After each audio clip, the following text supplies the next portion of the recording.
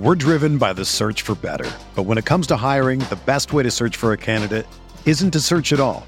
Don't search, match with Indeed. Indeed is your matching and hiring platform with over 350 million global monthly visitors, according to Indeed data, and a matching engine that helps you find quality candidates fast. Ditch the busy work. Use Indeed for scheduling, screening, and messaging so you can connect with candidates faster. Leveraging over 140 million qualifications and preferences every day, Indeed's matching engine is constantly learning from your preferences, so the more you use Indeed, the better it gets.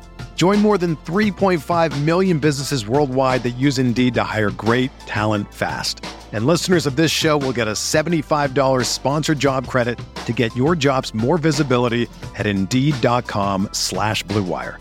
Just go to Indeed.com/Blue Wire right now and support our show by saying that you heard about Indeed on this podcast. That's Indeed.com/Blue Wire. Terms and conditions apply. Need to hire? You need Indeed. This is Tyrese Halliburton, and you're listening to Setting the Pace.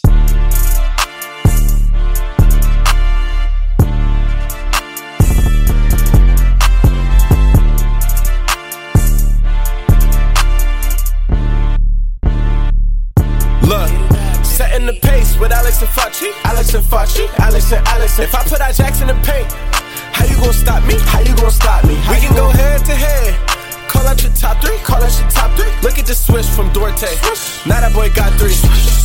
We got Halliburton running point. This is the Bennedict for the shot. If anybody gon' come in the post, then we got Jalen Smith for the block. Setting the pace, going to the top. Setting the pace, going to the top. This is your number one podcast. Sweeping every team. We gon' need a mop. Smooth.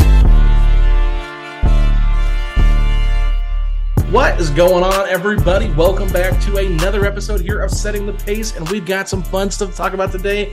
And joining me, well, he is the one and only Michael Strahan Facci. Facci, all I got to say is the gap between me and the rest of the players in our fantasy football league is probably a lot bigger than Michael Strahan's gap in a smile.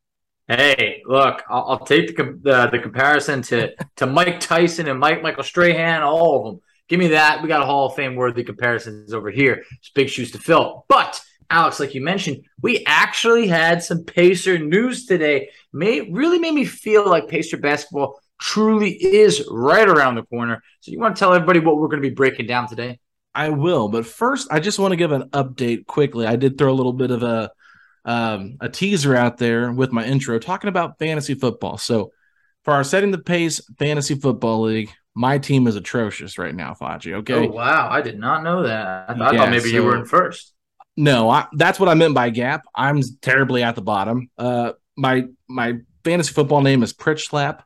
So Nice. We're definitely doing a Pritch Slap. We have made multiple trades from this team. I will honestly say I hated my team once I drafted it outside of Jamar Chase. Ended up trading him, got A.J. Brown and Kyle Pitts in the trade back. Traded Kyle Pitts last week. I've made like 7 moves already, Facci, in terms of we're only trade. 2 weeks in. Dude, I made a lot of deals. The only player currently on my roster that I drafted, only one player stands. That's Kirk Cousins, and that's because nobody wants to trade for him, okay? So, with that being said, fewest points scored in the league, 121 points through 2 weeks, Facci. It is looking abysmal, and I will have to say that the player that I played last week, I think it was Brady Gaga. I can't remember, but we had literally the lowest scoring match. It was a toilet bowl of matchups last week. One of us is going to get a win, but we didn't deserve it. All I got to say is I'm definitely pulling a Kevin Pritchard here if this is how things are going to go this year, because my team is tanking badly, and I am in desperate need of a miracle. Hey, time to hit the reset button, or, as you mentioned, the toilet bowl, time to flush it. And out with the old, in with the new. Man, that is 120 points through 2 weeks. I mean, there's a lot of teams I would imagine scoring that in 1 week. Maybe my scoring is different in my league, but I put up over 120. So that team that you got, man, they must downright stink. A 16-team league, Facci. My first pick was tough. Jamar Chase. My second one was Cam Akers. I traded him. Well, there you go. Well, I traded him before the season started. Oh, you got lucky. Yeah. My third pick, I don't even remember who it was. I think it was Kittle. and he hadn't played. I ended up trading him in a deal. So I was trying my best to get my team better. I've made more trades. My team now is Cousins, Darrell Henderson, Adam Thielen, A.J. Brown, Nate Brown. I picked him up off waivers. Everett from the Chargers, the Seahawks defense, and Graham Gano as my kicker. My bench is just awful. Hopefully Godwin can get healthy for Tampa Bay. That'll be a good pickup. But Matt Ryan, Rex Burkhead, Zach Moss, Gordon III, Komet, and Dortch. This is just a crappy team. This is so bad. I mean, it just kept getting worse and worse. Like, I feel for you, man. A 16-team league is tough, but there is not enough talent to go around on that team that you just mentioned. No. So, hey, rather than bore our listeners with how bad that team is, we finally had something a little bit exciting. Chad Buchanan got to speak on the Pacers today, and he had some interesting comments over here that I think that people are gonna want to hear. So, Alex, you want to kind of break down what one of your main takeaways were? Yeah, so I think first things first, the Pacers had their annual golf outing before the season starts. Almost everybody's back. There's pictures of Myles Turner returning on Tuesday. Buddy Hield, there's pictures of him returning today. So it looks like the roster, probably everybody but Daniel Tice, but you've yet to see this man show up, Facci. That's true. Everybody is here right now, but really some great stuff from Chad Buchanan. He joined our friend Kevin Bowen on the Kevin and Query show on 107.5 The Fan this morning for about a 20-minute conversation, and really just gave some great stuff. Talked about some of the key, not key players, but talked about some of the stuff that happened in the offseason. And I think the stuff that almost everybody saw on social media, I think Mark Stein even wrote an article about it. Chad Buchanan said Myles Turner will be on the team opening night. That question was directly asked to him, and he said, yes, he will be there. So I think that kind of quiets some stuff down in terms of the trade talks, which I kind of felt like was already there, Foch. But I agree. But it just kind of like gave that stamp of approval. Okay, we're going to move on from this Lakers thing. I still think they could revisit it later. They could. But right now, I just don't think they're seeing eye to eye with what's going on. Yeah, look, the Turner quote right over there about him, 100% being on the roster opening night, that was the main quote I feel like that was taken away from this interview. But at the same point, just like you mentioned, I mean, what moves have really happened over the last couple of weeks? I feel like it's been just as quiet as can be, to the point where I would have been a little bit shocked if the Pacers were to make a move right now. Opening night is pretty much right around the corner. It's just a couple of weeks away, to the point where, no, that doesn't surprise me at all. And I think at this point, you would like it to be like, all right, hey, guys, look, this is the roster that we're going in with. If something happens, great, we'll revisit that. But right now, we know Myles Turner's trade value is not at an all-time high. There's no need to force a move. And like I said, opening night, it's pretty much here. It's close. Yeah, and one of the things that I thought was interesting is, he talked about Myles quite a bit. I don't know if you have any quotes from that podcast. I didn't get a ton, but I thought some of the most interesting things, and I'll let you give those quotes directly if you have them, was kind of talking about this is kind of like a trial run to see what Myles looks like with Tyrese Halliburton. There's no Domas in the way. Myles gets a chance to be the solo center. Chad brought that up. He said that basically what they relied on Sabonis to do for so long, they're now relying on their guards to do that. So did you happen to get the quotes there from Chad Buchanan on Myles Turner? Nothing in specific, just, a lot of complimenting him for being, like the greatest human being and being a really, really hard worker. And, that it's not a direct quote, but he was very non-committal about the future of Turner and the Pacers moving forward. It was a lot of, we're going to have to revisit that. We want to see how things play out. Hey, we haven't even seen him play with Tyrese Halliburton yet. So it was a lot of trying to deflect. He acknowledged that obviously it's got to be hard to be in those rumors, but they want to treat every single player the same. It just basically one of the takeaways I got over here was that they didn't really hint at trying to get any type of extension done or even mention that they're trying to in any which way. It's very much, we want to play this out. Yeah, he did say something about they'd have to talk with, his agent if things really start working out well. But one of the things he talked about too is, there's no intention of trading him right now at the beginning of the season. That's obvious. That's very clear that he said that. But he also said teams know where we value Myles at, but if we get calls, we've got to listen. Exactly. So, like when you say something like that, even if you're the biggest Myles Turner diehard fan, you have to realize, like, okay, maybe the stuff that happened in the offseason, because he actually did address that. He said Myles, obviously, this offseason went through some things involving him, okay? So by him addressing that, okay, it's pretty clear. Some of the stuff you heard was true. They did have talks involving him in trade talks, and they let him know. And he also said there's some things that Myles didn't like, but that's part of being a pro. You have to get through that. And he said Myles did that well. So at the end of the day, no matter how big of a fan you are of Myles Turner, and you get tired of us hearing us talk about trades or other national podcasts talking about it, the bottom line is there is a wide open door for a transaction to happen with Myles Turner still until that extension is done. So, they've got to make a decision before the trade deadline whether to extend him or not, because if not, he can walk for nothing, Facci. And that's where I think this really gets interesting this season. It's going to be a storyline all year. There's no way around it. Unless a deal is done, I do think that with every week that goes by, it's going to say, what the Pacers do over here? They're still taking calls? Well, they have to take calls. They got to play it smart. If Turner has a great game, hey, it's trade value higher. If Turner has a bad game, oh, man, Pacers got to get ahead of this. It's going to be a storyline all year, but that's we've been here before. We had it with Oladipo before. We had that going on. So it's nothing new. It's definitely nothing new to Myles Turner, but it's definitely something to monitor on. But there were also a couple of other quotes in there that I thought was really great. And while these aren't exact words, Chad Buchanan just loved the fact that he was mentioning that the voluntary workouts have been going on well over a month. There's been a great showing, and that Bennedict Mathurin looks every bit as advertised. He's working out during the day. He's coming back at night. Yeah, and he's I love that. Super competitive. Says he hates losing to the point where he even has to leave the gym for a bit,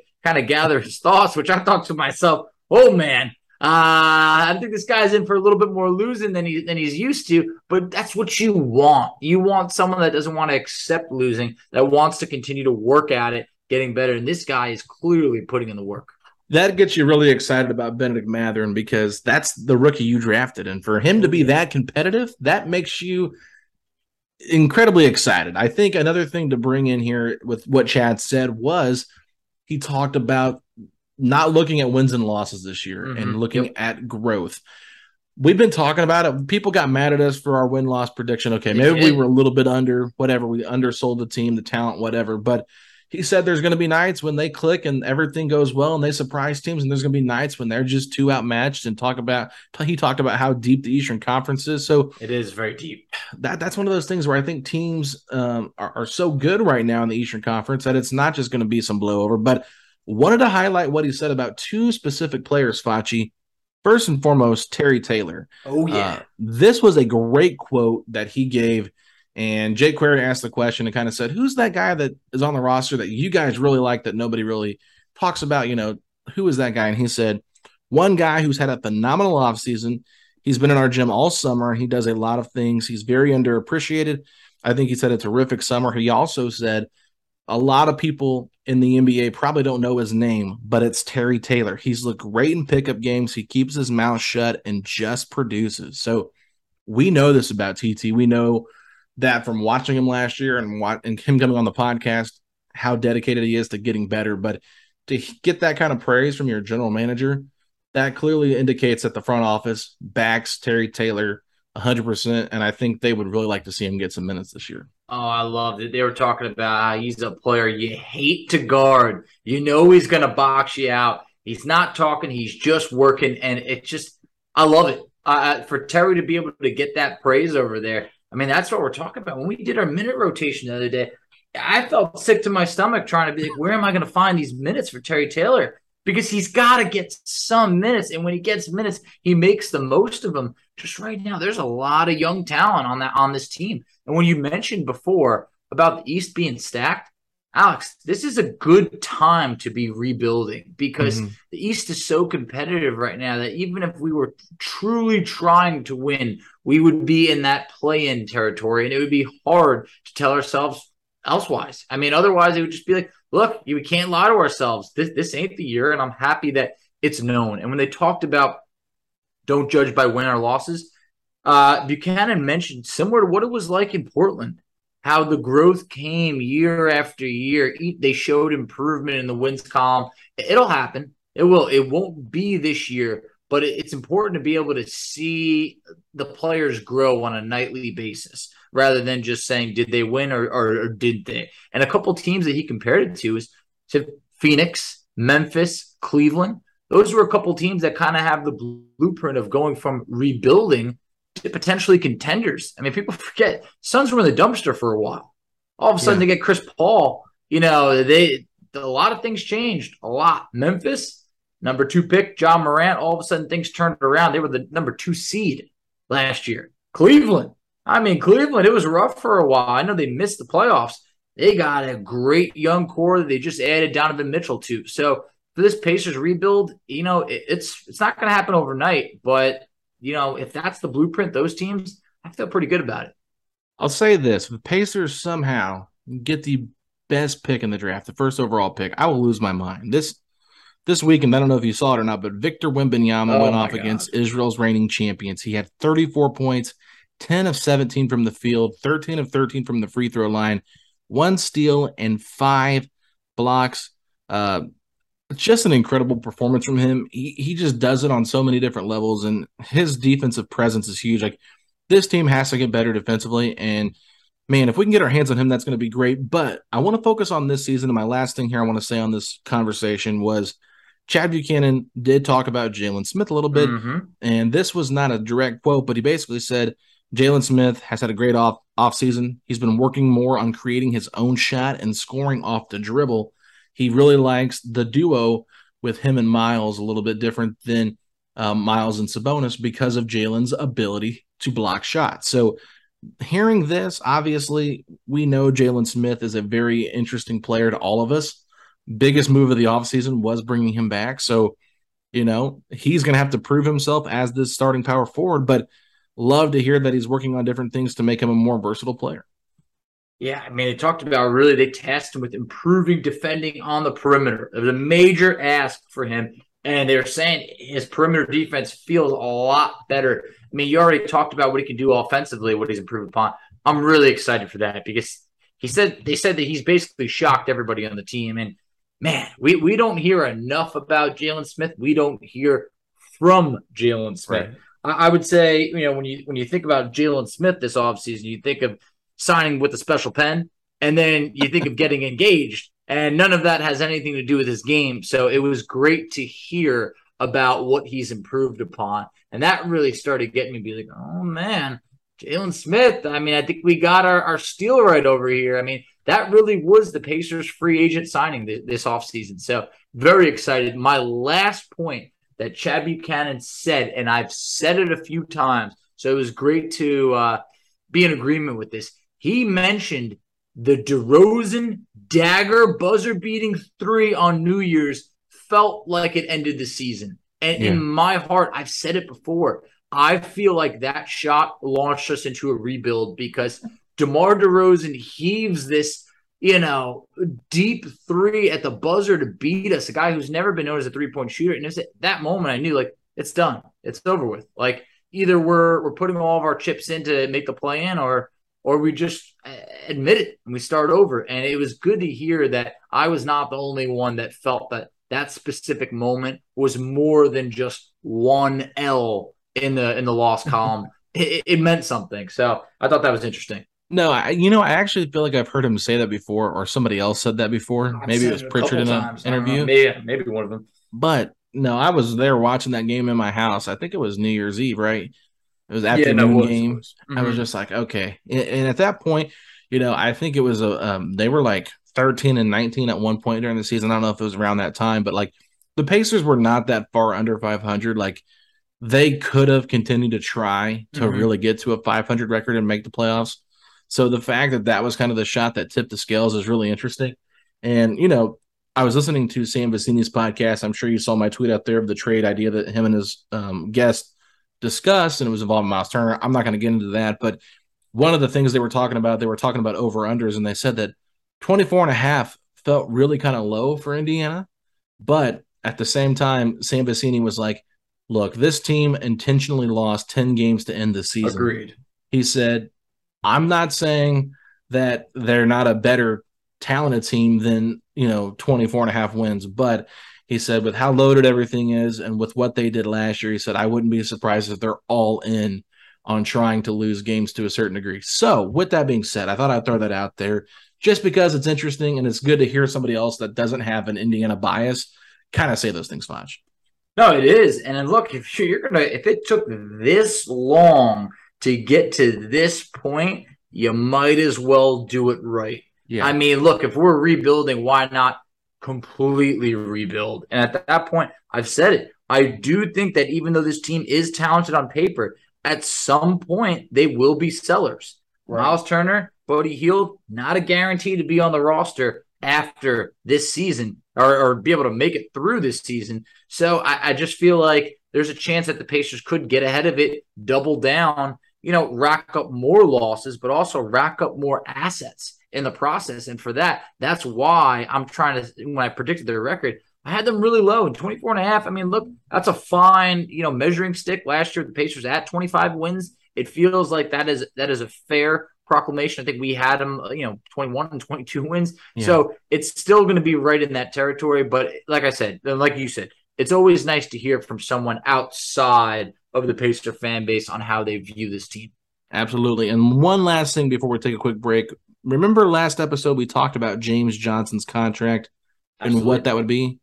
Tony East coming in the clutch here for us. James Johnson's contract with the Pacers contains Exhibit 9 language, meaning it's a non-guaranteed minimum deal for 1 season. Perfect. He goes on to add that Gabe York, Benny Boatwright, David Stockton, and Servetus all inked Exhibit 10 deals. So that's what we talked about. We said that last episode, but we were not sure about what kind of contract James Johnson was going to get. I said it probably will be non-guaranteed or a partial guarantee, and Tony confirmed it. I believe he tweeted this out yesterday, so I want to give him props, though, for getting this report because the Exhibit 9 language is something that we don't usually hear, but a non-guaranteed minimum deal for 1 season is really good for the Pacers because now if they do make a weird trade, they can cut him, and it also is nice to have that veteran there. So just the perfect deal, I think, for both not really for him, but for the Pacers in this regard in terms of trying to rebuild and have veteran leadership, but also not have that roster spot, locked down. Oh, great job, Tony, and also great job by the Pacers. It's perfect. It's what we hoped for, and it's nice that look, Pacers cut a couple checks when they waived the players involved in the Malcolm Brogdon deal. So I don't think they're trying to just cut all these checks. I know a lot of people were begging them to just, hey, bring in Westbrook, cut the check, get him out of here. But, I don't think they are truly trying to waste money unless they have to. So that's good that it's a non-guaranteed deal. Absolutely. So one more thing here, Foch. I cannot believe all this stuff is popping up. We got a lot of news today. So this is just a news dump here. But from Shams Charania on the rally just about 40 minutes ago said, I'm told the Lakers and Pacers did engage in some trade conversations this week, and the Pacers' demand for 2 unprotected first-round picks is just not appealing for the Lakers. NBA insider Shams Charania reports on the Pacers' plans to keep Myles Turner into the season. So that's pretty big stuff just last weekend, Foch. Interesting. And look, the Lakers are in the right to hold out as long as possible because there will be more offers as things go on, as the season goes on. But also, I mean, look, if the Pacers are to end up folding and make a deal after they said Turner will 100% be on the opening day roster, it's going to be hard to believe anything from them. And you know how the front office is. They always got to put on a face, say the right thing and all that. But in the end, the job of every single person in the front office is how do we make this team better? And they'll always be pursuing that. Anytime I hear the phrase "in the end," I just want to jump into Linkin Park's song in my head. But with that being said, Facci, we are here also today to rank our top 5 best and worst moves of Kevin Pritchard's tenure. So we're going to take a quick break. We will come back second half of the show and discuss this. We'll be right back after this. We're driven by the search for better. But when it comes to hiring, the best way to search for a candidate isn't to search at all. Don't search, match with Indeed. Indeed is your matching and hiring platform with over 350 million global monthly visitors, according to Indeed data, and a matching engine that helps you find quality candidates fast. Ditch the busy work. Use Indeed for scheduling, screening, and messaging so you can connect with candidates faster. Leveraging over 140 million qualifications and preferences every day, Indeed's matching engine is constantly learning from your preferences, so the more you use Indeed, the better it gets. Join more than 3.5 million businesses worldwide that use Indeed to hire great talent fast. And listeners of this show will get a $75 sponsored job credit to get your jobs more visibility at Indeed.com/Blue Wire. Just go to Indeed.com/Blue Wire right now and support our show by saying that you heard about Indeed on this podcast. That's Indeed.com/Blue Wire. Terms and conditions apply. Need to hire? You need Indeed. Hey, it's Kaylee Cuoco for Priceline. Ready to go to your happy place for a happy price? Well, why didn't you say so? Just download the Priceline app right now and save up to 60% on hotels. So whether it's Cousin Kevin's Kazoo Concert in Kansas City, go Kevin, or Becky's Bachelorette Bash in Bermuda, you never have to miss a trip ever again. So download the Priceline app today. Your savings are waiting. Go to your happy place for a happy price. Go to your happy price, Priceline. This is the story of the one. As a maintenance engineer, he hears things differently. To the untrained ear, everything on his shop floor might sound fine, but he can hear gears grinding or a belt slipping. So he steps in to fix the problem at hand before it gets out of hand. And he knows Grainger's got the right product he needs to get the job done, which is music to his ears. Call, click Grainger.com, or just stop by. Grainger, for the ones who get it done. All right, Facci, let's get into it here. We're going to do our top 5 worst moves made by Kevin Pritchard since the 2017 era when he took over as president of basketball operations for Larry Bird. Once again, we want to thank Chuck and Jamie for sending this question in, or this idea in, for a podcast segment. So kudos to you guys for giving this to us. But Facci, let's start at number 5 and work our way up to number 1. At number 5, what is the worst move you have that he's made? I got signing Tyreke Evans in 2018. It's a 1-year, $12.3 million deal, so it's nothing that, hurt this team financially. But, let's just think about where we're at over here. Tyreke Evans coming off of a really good year with Memphis, a former rookie of the year, a guy that had a lot of talent. However, he struggled on and off the court. I mean, from an on-court perspective, I hadn't seen someone miss this many shots point blank at the rim in quite some time. He ends up having the worst season of his career, 10.2 points per game on 39% shooting. But I just felt like he needed the ball too much in his hands. And also the Pacers had some trouble with him. They had to suspend him for being late to practice. We obviously know that he struggled and violated the anti-drug policy, which he was suspended for 2 seasons. And I'm not sure if he ever even makes it back to the league. Overall, a signing that we were very intrigued with, that was a major flop. Yeah, I have this one a little bit higher on my list, Facci, just because of, like you said, the things that went along with Tyreke, the off-the-court stuff. I mean, this is one where they I remember J.J. Redick talked about it was down between Indiana and I believe it was Philadelphia. And maybe it was New Orleans. I can't remember at this point. But he said that it was between those two and that Indiana decided to go with Tyreke instead. So he moved on. And I just think how much different would the team would have been. Obviously, JJ is not the scorer that Tyreke is in terms of getting to the rim because Sabonis feasted that year with all those misses. But just having a veteran guy like JJ, a little bit more mature, someone that handles his business probably a lot better than Tyreke did, how that would have impacted the locker room. Maybe it helps a lot more. I don't know. But that would have been interesting for me, Facci, at number 5. This one is kind of like 2 and 1. So I said trading Edmund Sumner to Brooklyn so we could sign Brad Wanamaker. Okay. The inability to address the third-string point guard and then having to kind of get desperate and getting Brad Wanamaker off of the, basically picking him up on a terrible situation with all the injuries Pacers had with LeVert going down. I think that played a factor into them going after another point guard. But Brad Wanamaker was so bad last year, Facci. Like, it was horrific. And he had to play way too many minutes early on in the year with Brogdon's injury concerns. And then TJ McConnell ended up getting hurt later in the year. So I just felt like they could have done a lot better if they would have just addressed it during this offseason instead of waiting till training camp to bring him in. Oh, absolutely. I mean, just the Brad Wanamaker stint was just poorly received by everybody. I mean, it got to the point where if Brad Wanamaker had a single turnover, everyone was just, banging at the desk to say, we got to get this man out of here. Like, what are we doing over here? And Hashtag bad Wanamaker. Yep.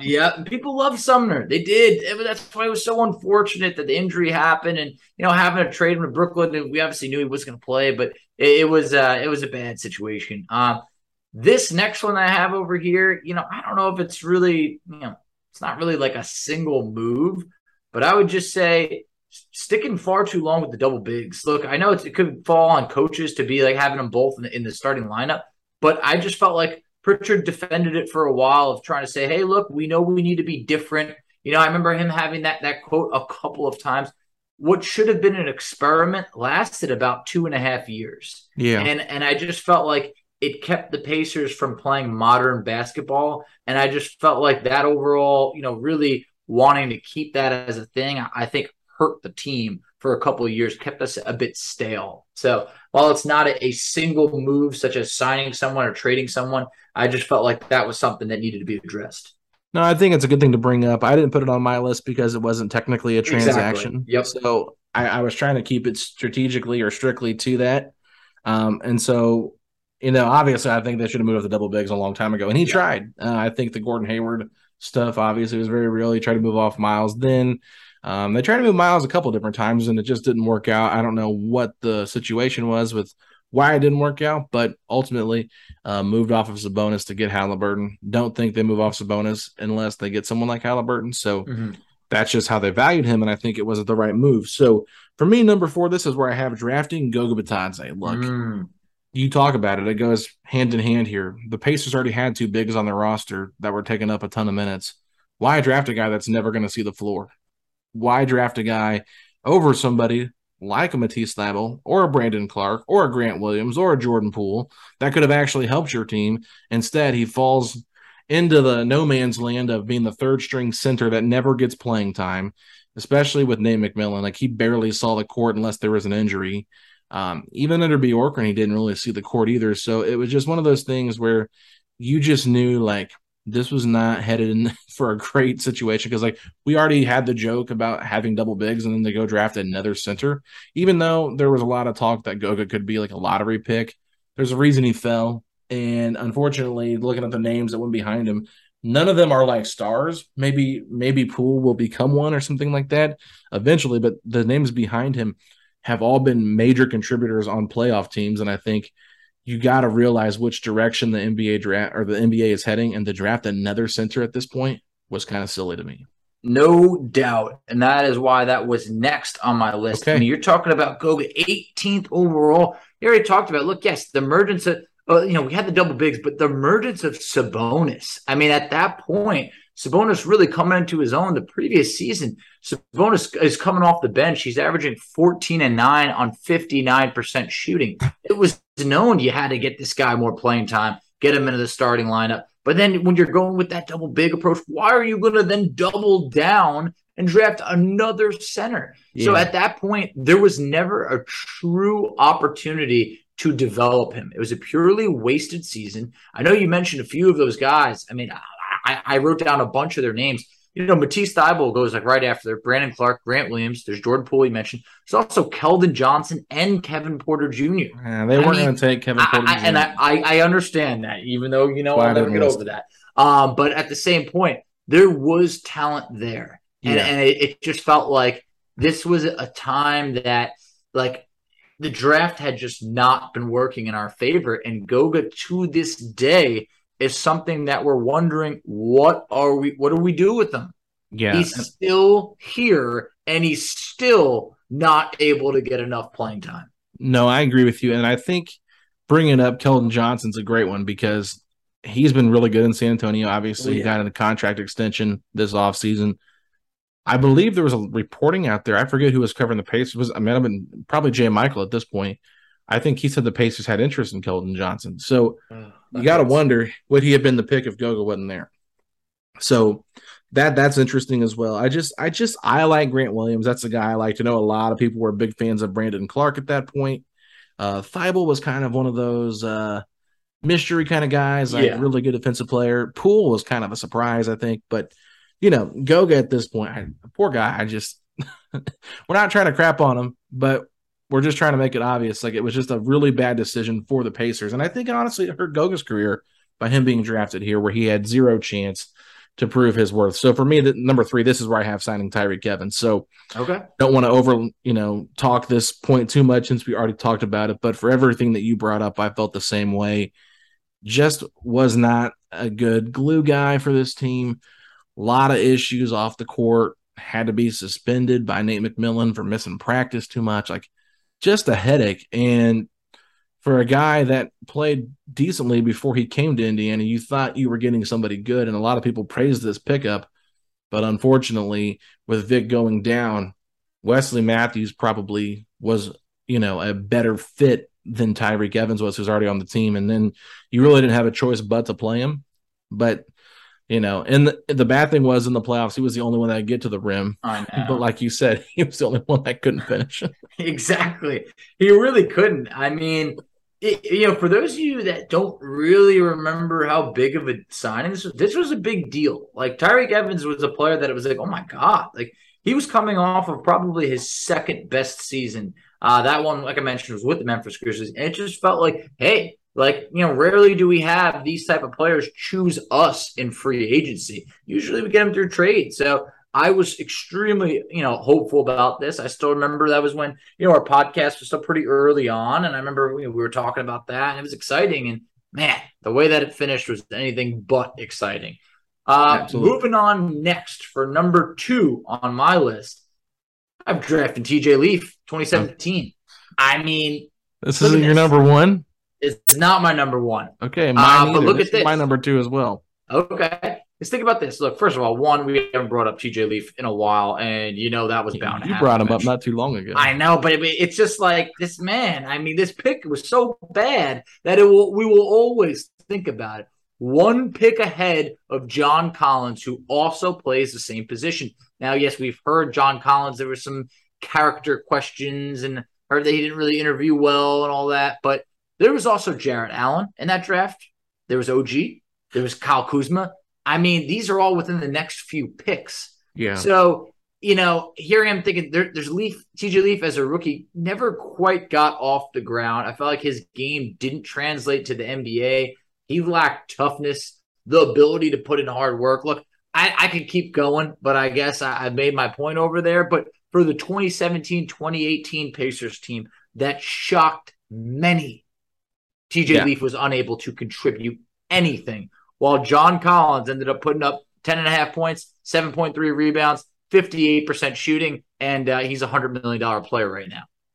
I never hated a pick more than this one in real time, Facci. I mean, it was terrible. We're looking at trading Paul George this draft. We're talking about maybe getting the Boston pick. Maybe we're getting Jason Tatum. We're excited. We walk away with Paul George still on the roster, and we walk away with TJ Leaf. I mean, come on. OG Anunoby was sitting right there, an IU guy. Obviously, I get it. IU fans like IU players more than they probably should. But OG would have fit this team great because he's always hurt. So I don't know why they didn't go there, but I'm kidding, obviously. But I will say this. The reason this is not number 1 for me, Facci, also has to go with the fact that Larry Bird stepped down but still played a pivotal role in this draft. I personally believe, from what I've heard and what I've talked with people, that this draft might have went a little bit differently if Larry Bird hadn't been in the room. So, just saying, I think Larry Bird's influence on this pick was larger than people realize. And we know Larry Bird liked these type of players. So, there was potential, he can really shoot the 3. Everything that he did was based off of what Lonzo Ball was able to create for him in UCLA. Yep. We see it all the time. Good college players that don't pan out in the NBA. We just saw it about, 9 years before this draft with Tyler Hansborough. That's the kind of guys that Pritchard liked. Or not Pritchard, but Bird liked. So, it's not like Pritchard was going to go against Bird. You have to be in unison. You have to be in lockstep when you're making these decisions. And so, sure, if you're looking at modern day power forwards, you want a guy that can spread the floor. It made sense. But, TJ Leaf wasn't a terrible rebounder. I'll say that. He could rebound the basketball. I mean, I think he had 22 one game, Flashy, if I'm not mistaken, like a 15 and 22 game. Yeah, I think there's like Chicago Bulls is like the game that stands out of like the last game of the season. But all I'm saying, like, it was a terrible pick. Obviously, players behind him were better. But with that being said, I think our number one is the same, Flashy. Tell me what it is. Hiring Nate Bjorkgren. Yeah. I mean, look, it's got to be number one across everyone's list. Look, some of these draft picks were bad, but like pick 18, you're like, all right, look, it was bad, but whatever. Hiring Nate Bjorkgren, I mean, this guy was described as a Dr. Jekyll and Mr. Hyde like person. I mean, that's split personalities right there. It was a disaster of a year. I mean, think about it. The Pacers, they're still trying to recover for it. It was a 1 year run. I mean, that's pretty rare for a coach. And when the Pacers had this much stability, he was the guy that finally, had us as no longer as a playoff team. Yeah. And it's not so much that we fired Nate McMillan because, look, we were a consistent playoff team, but that's it. We couldn't get out of the first round. But Bjorkgren just seemed like he was in way over his head. And think about this, Alex. He couldn't attract any notable assistant coaches. None at all. And I don't know if he's going to be a head coach in the NBA again after that 1 year stint in Indiana. Yeah, I would highly doubt it. He's already back with the Raptors. Ran back there. His friend. This was Kevin Pritchard's big swing. It was. He was hoping to get the next Nick Nurse, and we heard that from a lot of different sources. And, it made sense on paper if you look at all the stuff that Toronto does. But first of all, you didn't have the roster that fits that style of play, number one. Number two, Nate Bjorkgren had issues with the locker room, giving players special treatment. We talked about all that forever. And the fact that, his assistant coaching staff had to be put together basically by the front office because he couldn't get guys, that's a mark on like, okay, this guy probably isn't ready right now. But the fact that you had to fire him after one non-full 82-game season because it was that bad, that to me says, okay, you know what? This was a mistake. Pritchard having to swallow hard on this one and admit that is tough, But I think at the end of the day, Nate Bjorkgren just an awful start to his NBA coaching career and in terms of a head coaching career. And it was so bad, Facci. Like, I can't really explain it, how bad it was. But some of the stuff he was having this team do was just inexcusable. So, I mean, Nate Bjorkgren, I don't have anything against him personally, but I hope he never coaches my Pacers basketball team. Oh, my God. It felt like the coolest thing he was doing was passing around the WWE belt. When a guy had a good day of practice, they let him have the belt. And, like, that's what I think of as, like, the one positive thing that was there. And, well, that didn't relate to winning. So, no, we're both in agreement. That was hands down the worst move of Pritchard's era. Yeah, so we had 4 of the 5 the same, so I think that's pretty awesome. Now let's move into the top 5 moves here, Facci. I'll go first this time. All Number 5, the best move by Kevin Pritchard, hiring Rick Carlisle. Going to keep it with the coaches here. I feel like the fact that he was able to admit that mistake, like we just talked about with Nate Bjorkgren, and corrected with getting a veteran guy that knows this city, knows this franchise, has been here, now 3 different times, getting Rick Carlisle in. And not only does Rick Carlisle help this team get better on the court, his voice and his, say inside the front office and their communication, it is incredibly impactful to what's going on right now with this rebuild. So I personally think that Rick Carlisle being hired was a terrific move by Kevin Pritchard. It was a terrific move. I didn't have it in my top 5. I probably should have, but, especially coming off of, Bjorkgren being the worst. Yeah. So that would have made sense. But at number 5, I had trading cash to the Suns for TJ Warren and the 32nd overall pick in 2019. I had this one higher. Okay. No, hey, I respect that. Look, the Pacers absorbed Warren's 3-year, $35 million remaining on his contract. He instantly became a major contributor to the Pacers. Warren had a career year, led us in scoring, 19.8 points per game, on near 54% shooting and 40% from three. Fortunately, he's only played 4 games since. So I think if TJ Warren had really panned out more and been able to play, I think I would have had this move even higher because it was a grade A trade to be able to acquire talent without really, you physically didn't give anything up other than cash. Perfect. Yeah, I'll go ahead and just say where I have this. I have this as number 3. Okay. The reason I had it at number 3 ahead of number 4, which I'll get to here in a second, is basically because the Pacers didn't do anything but just take on the money. It was like getting a free agent, plus the fact that they got the 32nd pick, Facci, from the Suns in this deal just to take him on was massive, okay? And you can say what you want about TJ Warren and all the injuries that happened. Like, that's part of the reason the Suns wanted to move on from him. But that 1 year, 2019, 2020, with TJ Warren was probably the most memorable moments that I can remember from the last 3 to 4 years of Pacers basketball. What he did in the bubble was one of the most fun times ever as a Pacer fan since 2020, okay? Since the pandemic, that's probably the most memorable thing besides trading for Halliburton, right? So, I just feel like that moment was so cool. The whole Jimmy Butler thing, getting into it with him, like you can't say enough great things about TJ Warren that season and how pivotal he was to this team. And I think him not being healthy is part of the reason why you saw this team struggle so much over the last 2 seasons, because when he wasn't out there, this team was not very good. When he was on the floor playing, he was really good, and he had a really great connection with Nate McMillan. So, unfortunately, he only got to play 1 year under McMillan. They both went to North Carolina State, but I really like that. But anyway, number 4, Facci, what you got? Got trading an injured and disgruntled Victor Oladipo for Karis LeVert and 2 second-round picks. Okay. Yeah, Oladipo had rejected a contract extension, which would have paid him just over $25 million per year. It's believed it could have been right around a 4-year, $113 million deal, roughly. Say what you want about how LeVert played for us, and the fact that obviously they found out what his medicals were and he missed some more time. But simply put, Oladipo was not the same and was not going to sign an extension. It seemed like he wanted to go either the max or take into the offseason. He ends up going to Houston, then he's traded to Miami, and he hasn't been the same since. LeVert, it's kind of tied in there. Eventually he gets flipped to Cleveland for a first, 31st. Rubio's expiring and saves the Pacers about $18 million. So while the second part is not, involved in the first move, I thought being able to get LeVert and get rid of Oladipo at that time was a major win for the Pacers.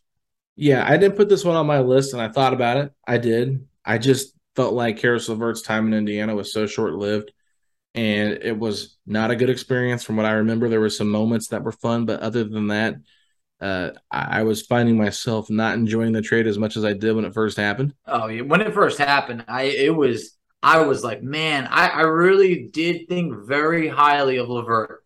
I really did. But also there was like this cloud over the team, during, when you heard Oladipo had rejected the offer and you knew he kind of wanted to be traded and all that. And I felt like it was a relief for the team or for the players to be able to say, hey, we're moving on a different direction. But obviously you're right. It didn't equate to winning. Right. And so then you think, I don't want to get too far into it because I don't know if you have this on your list later, but if you do, we'll just talk about it later.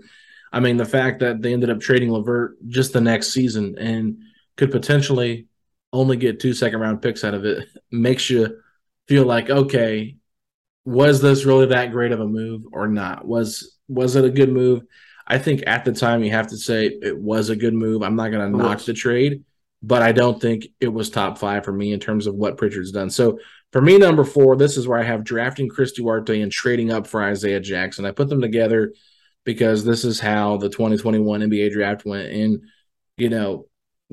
I was not super excited about Duarte considering Moses Moody was on the board, but I knew Duarte was going to be a good player. I said that in our draft reaction podcast. I said, look, I don't have any doubt that Duarte is going to be a good player. I think he fits with what we're trying to do, but it just didn't feel like the upside swing that you wanted. But, at 25 years old, Duarte entering his second season, he is a little bit older, but I like his game, and I think he's going to be good for this team. And I think Isaiah Jackson is a very promising prospect who's got a lot of upside, but he's only 20, 21 right now. So there's a lot more room for him to grow and be a part of this young core. So I just felt like the 2021 draft, Facci, was just unreal.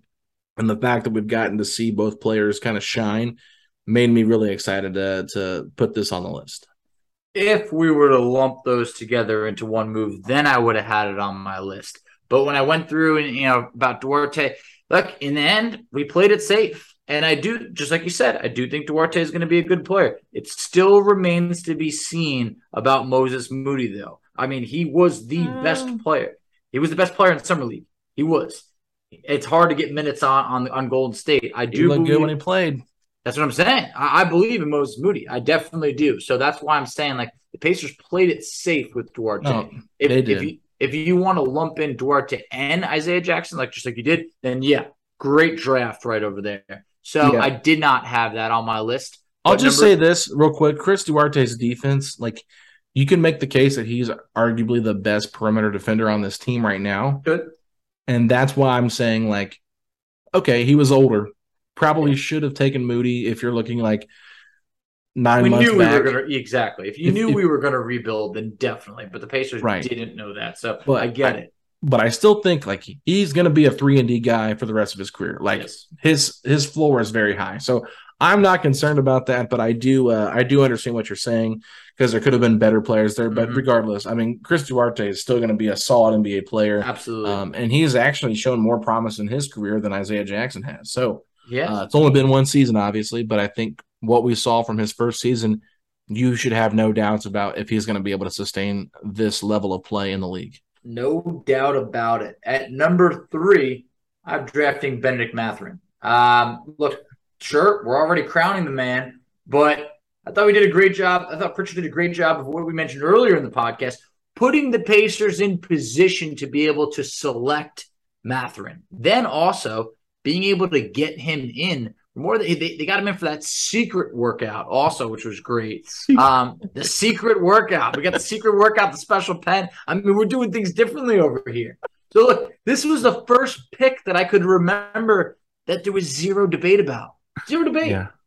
I mean, for Jaden Ivey wasn't even on the board. So at that point, it was like, you're going Bennedict Mathurin. And I feel like maybe you could have had a small sliver of people wanting Shaedon Sharpe, but at this point, for a lot of us, it was Bennedict Mathurin's there, take him. And to me, I thought that was an amazing day as a Pacer fan.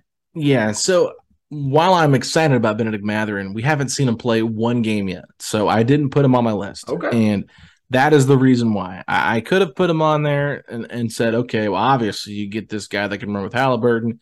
No question, slam dunk, no brainer. Like, this is the move you make. But because I haven't seen him play, look, there's a chance, small chance, but there's a chance that Mathurin is a bust, okay?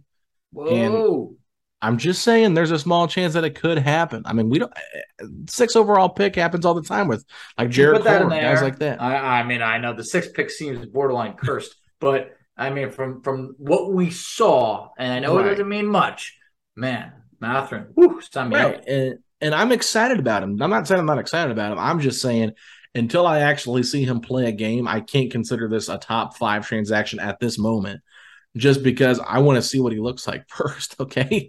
So if we did this next year, he could be number 1, okay? Like, that's how drastic this could be. I already said my number 3 was the Warren trade with the 32nd pick from the Suns for cash. We'll move on to number 2, Facci. What you got? I went with, and maybe you have this at 1, maybe you have it at 2, but I said trading Sabonis, Justin Holiday, and Jeremy Lamb for Tyrese Halliburton, Buddy Hield, and 9 days of Tristan Thompson. All right? Because this trade ushered in the next chapter of the franchise as we embarked on a rebuild and a youth movement led by Tyrese Halliburton. And it truly feels like we have a franchise cornerstone at point guard, and this could be someone that, people truly want to come here and play alongside. So this was a great move that at the time, it was a bold move, but I think that every single Pacer fan, I think everybody around, even around the league, was like, that was a great move for Indiana. Yeah, so my number 2 is probably your number 1, and that's acquiring Oladipo and Sabonis for Paul George. Okay. I don't know if that's your number 1 or not. Maybe it is. We'll find out. So I will just say this. The Pacers had their backs against the wall. They get 2 All-Stars in return for Paul George over that time that they're there. But the team never got out of the first round, okay? Victor Oladipo was good for a season and a quarter of a season. And after that, really just the injuries derailed him. That situation ended terribly. You thought you finally found your franchise player once Paul George left right away, and it went to hell pretty quickly there with Oladipo and the Pacers and their organization. So I really wanted to put this one higher because I think it's an incredible trade that the Pacers were able to get 2 All-Stars for Paul George when he put them in that situation, and the fact that they banked and betted on themselves to get younger here. But Oladipo, the way the whole thing fell apart at the end, now that we can see it, it's one of those things where it's still a great move. It's just not number one to me. And then the fact that you moved off of Sabonis as well already. He was a 6th Man of the Year candidate in that 2018-2019 season, like we talked about. Comes in, he gets did he have 2 All-Star appearances? Yep. Mm-hmm. 2 All-Star appearances as well. So, it's tough to sit here and say, well, they got 4 All-Star appearances out of this trade, but they moved off of both players before, after 5 years, right, total. So to me, you never felt like either one of them were going to be the face of the franchise after Vic's injury. You felt like Sabonis had a cap to what he could become, and we all knew that. We wanted him to get better players around him because we knew he could never be that number one. So with that being said, I just feel like at this moment, the accolades are higher in terms of Oladipo and Sabonis, and in terms of a trade and what you're getting, but neither of them are here. Neither of them were long-term solutions, and you ended up trading one of those pieces to potentially get your long-term solution. And that's why at number 1, I had your number 2, acquiring Halliburton, Buddy, and Tristan Thompson for Sabonis, Lamb, and Justin Holiday. The fact that you were able to cash in and get potentially the future face of your franchise, which is what we're hearing from everybody, in Tyrese Halliburton. It just feels different, Facci, than the Oladipo era after the injury. And I just feel like Halliburton's ceiling is higher than both Oladipo and Sabonis's. No, I mean, look, I think that, when you're obviously looking at it now, I mean, yeah, Halliburton's ceiling definitely looks way higher than Oladipo and Sabonis's. And that could definitely be number 1, and no one would bat an eye. The reason why I had the Paul George trade higher was because just what you mentioned before, backs against the wall. When Paul George went public with that trade request, he murdered his value. He killed it. Yeah. I remember at one point I was thinking hey, this could be like Jaylen Brown, a first-round pick, this, and there was no real offers out there. And when the Pacers, completed this trade with the Thunder, I remember I was out with a bunch of friends, and I mean, it ruined my night because I was like, Oladipo and Sabonis? I was like, what? That's the best that was out there? And I was like, oh my God, this is going to be a rough year. You're talking about a former number 2 overall pick who hadn't lived up to expectations, but had been all right. You're talking about Sabonis, who you're just like, his dad was real good, but he's not coming off of a great year with the Thunder. And all of a sudden, you're talking about Oladipo becomes an all-star, most improved, all-NBA third team, all-defensive first team. Sabonis blossoms into a multiple-time all-star. I felt like this was a type of trade that the Pacers would have been rebuilding years ago, because when they did this trade, I'll never forget, they were projected to win 32 games, and they end up coming out, they win 48 games. It was a lot of fun. They pushed LeBron and the Cavs to 7 games in the first round. It felt like they got past LeBron. I mean, the East was weak that year. So it just felt like this was a trade that, Pritchard's job was honestly pretty much on the line. And I do think that this trade bought him a lot of time.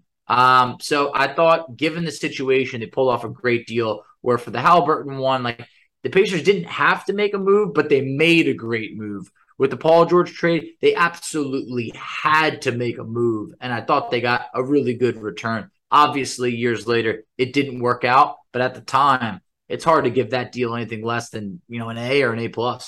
You really think Pritchard would have been on the hot seat if he didn't hit on the Paul George trade? No, not that, but I'm saying a couple years later, the Pacers, there's no way they're good. I mean, you're talking about Oladipo and Sabonis. If they had just gotten, a so-so player and a pick, he could easily have been let go by now. Yeah, I think it's a lot. What they ended up getting was way better than what was rumored to be This trade got ripped apart as like horrendous. Like the Gary Harris and a pick or whatever it was. Exactly. Yeah, like Gary Harris and like a first-round pick. Pritchard's gone by now, definitely. I don't think he's gone based off how we've seen Herb Simon do things. I mean, I think people have been calling for Pritchard to be fired pretty much since he took over or after the Oladipo thing, and he's still here. So I don't think he would have been fired. Now, I will say this. Backs against the wall, we knew we had to make a trade, Facci. So I think that's why, for me, it's like all these offers were coming in. Now, you look at it from a different standpoint, say, he acquired Halliburton when nobody around the league thought he was available, okay? The only way he was potentially going to be available is if for somehow, was it the Sixers were trying to trade Ben Simmons for him in this deal, and the Kings and the Sixers had talked about this a little bit. So there was some rumblings, maybe he goes to Sacramento in a deal with, who was it, Harrison Barnes at the time? I can't remember what the rumored deal was, but all I know is that you hadn't really heard Halliburton's name mentioned besides the Sixers. And everybody thought, well, the Pacers are talking with the Kings about De'Aaron Fox. And we were like, that's not going to happen. The fact that the Pacers went in there and took Halliburton in the second year of his rookie contract and just swept him into Indiana, and nobody knew that he was even available, to me, that's more impressive than backs against the wall and sorting through your trade offers and gambling on a young player in Sabonis, who struggled his rookie year next to Steven Adams, and, Victor Oladipo being an Indiana graduate, right? So, or an IU alumni, whatever, formerly from Indiana. People were familiar with him. So that to me is why I just think the fact that he was able to get Halliburton when no one expected it is more impressive. Hey, both trades very impressive. I think Tyrese Halliburton is going to be the best player that we've acquired out of the group. So he could easily be number one, for different reasons.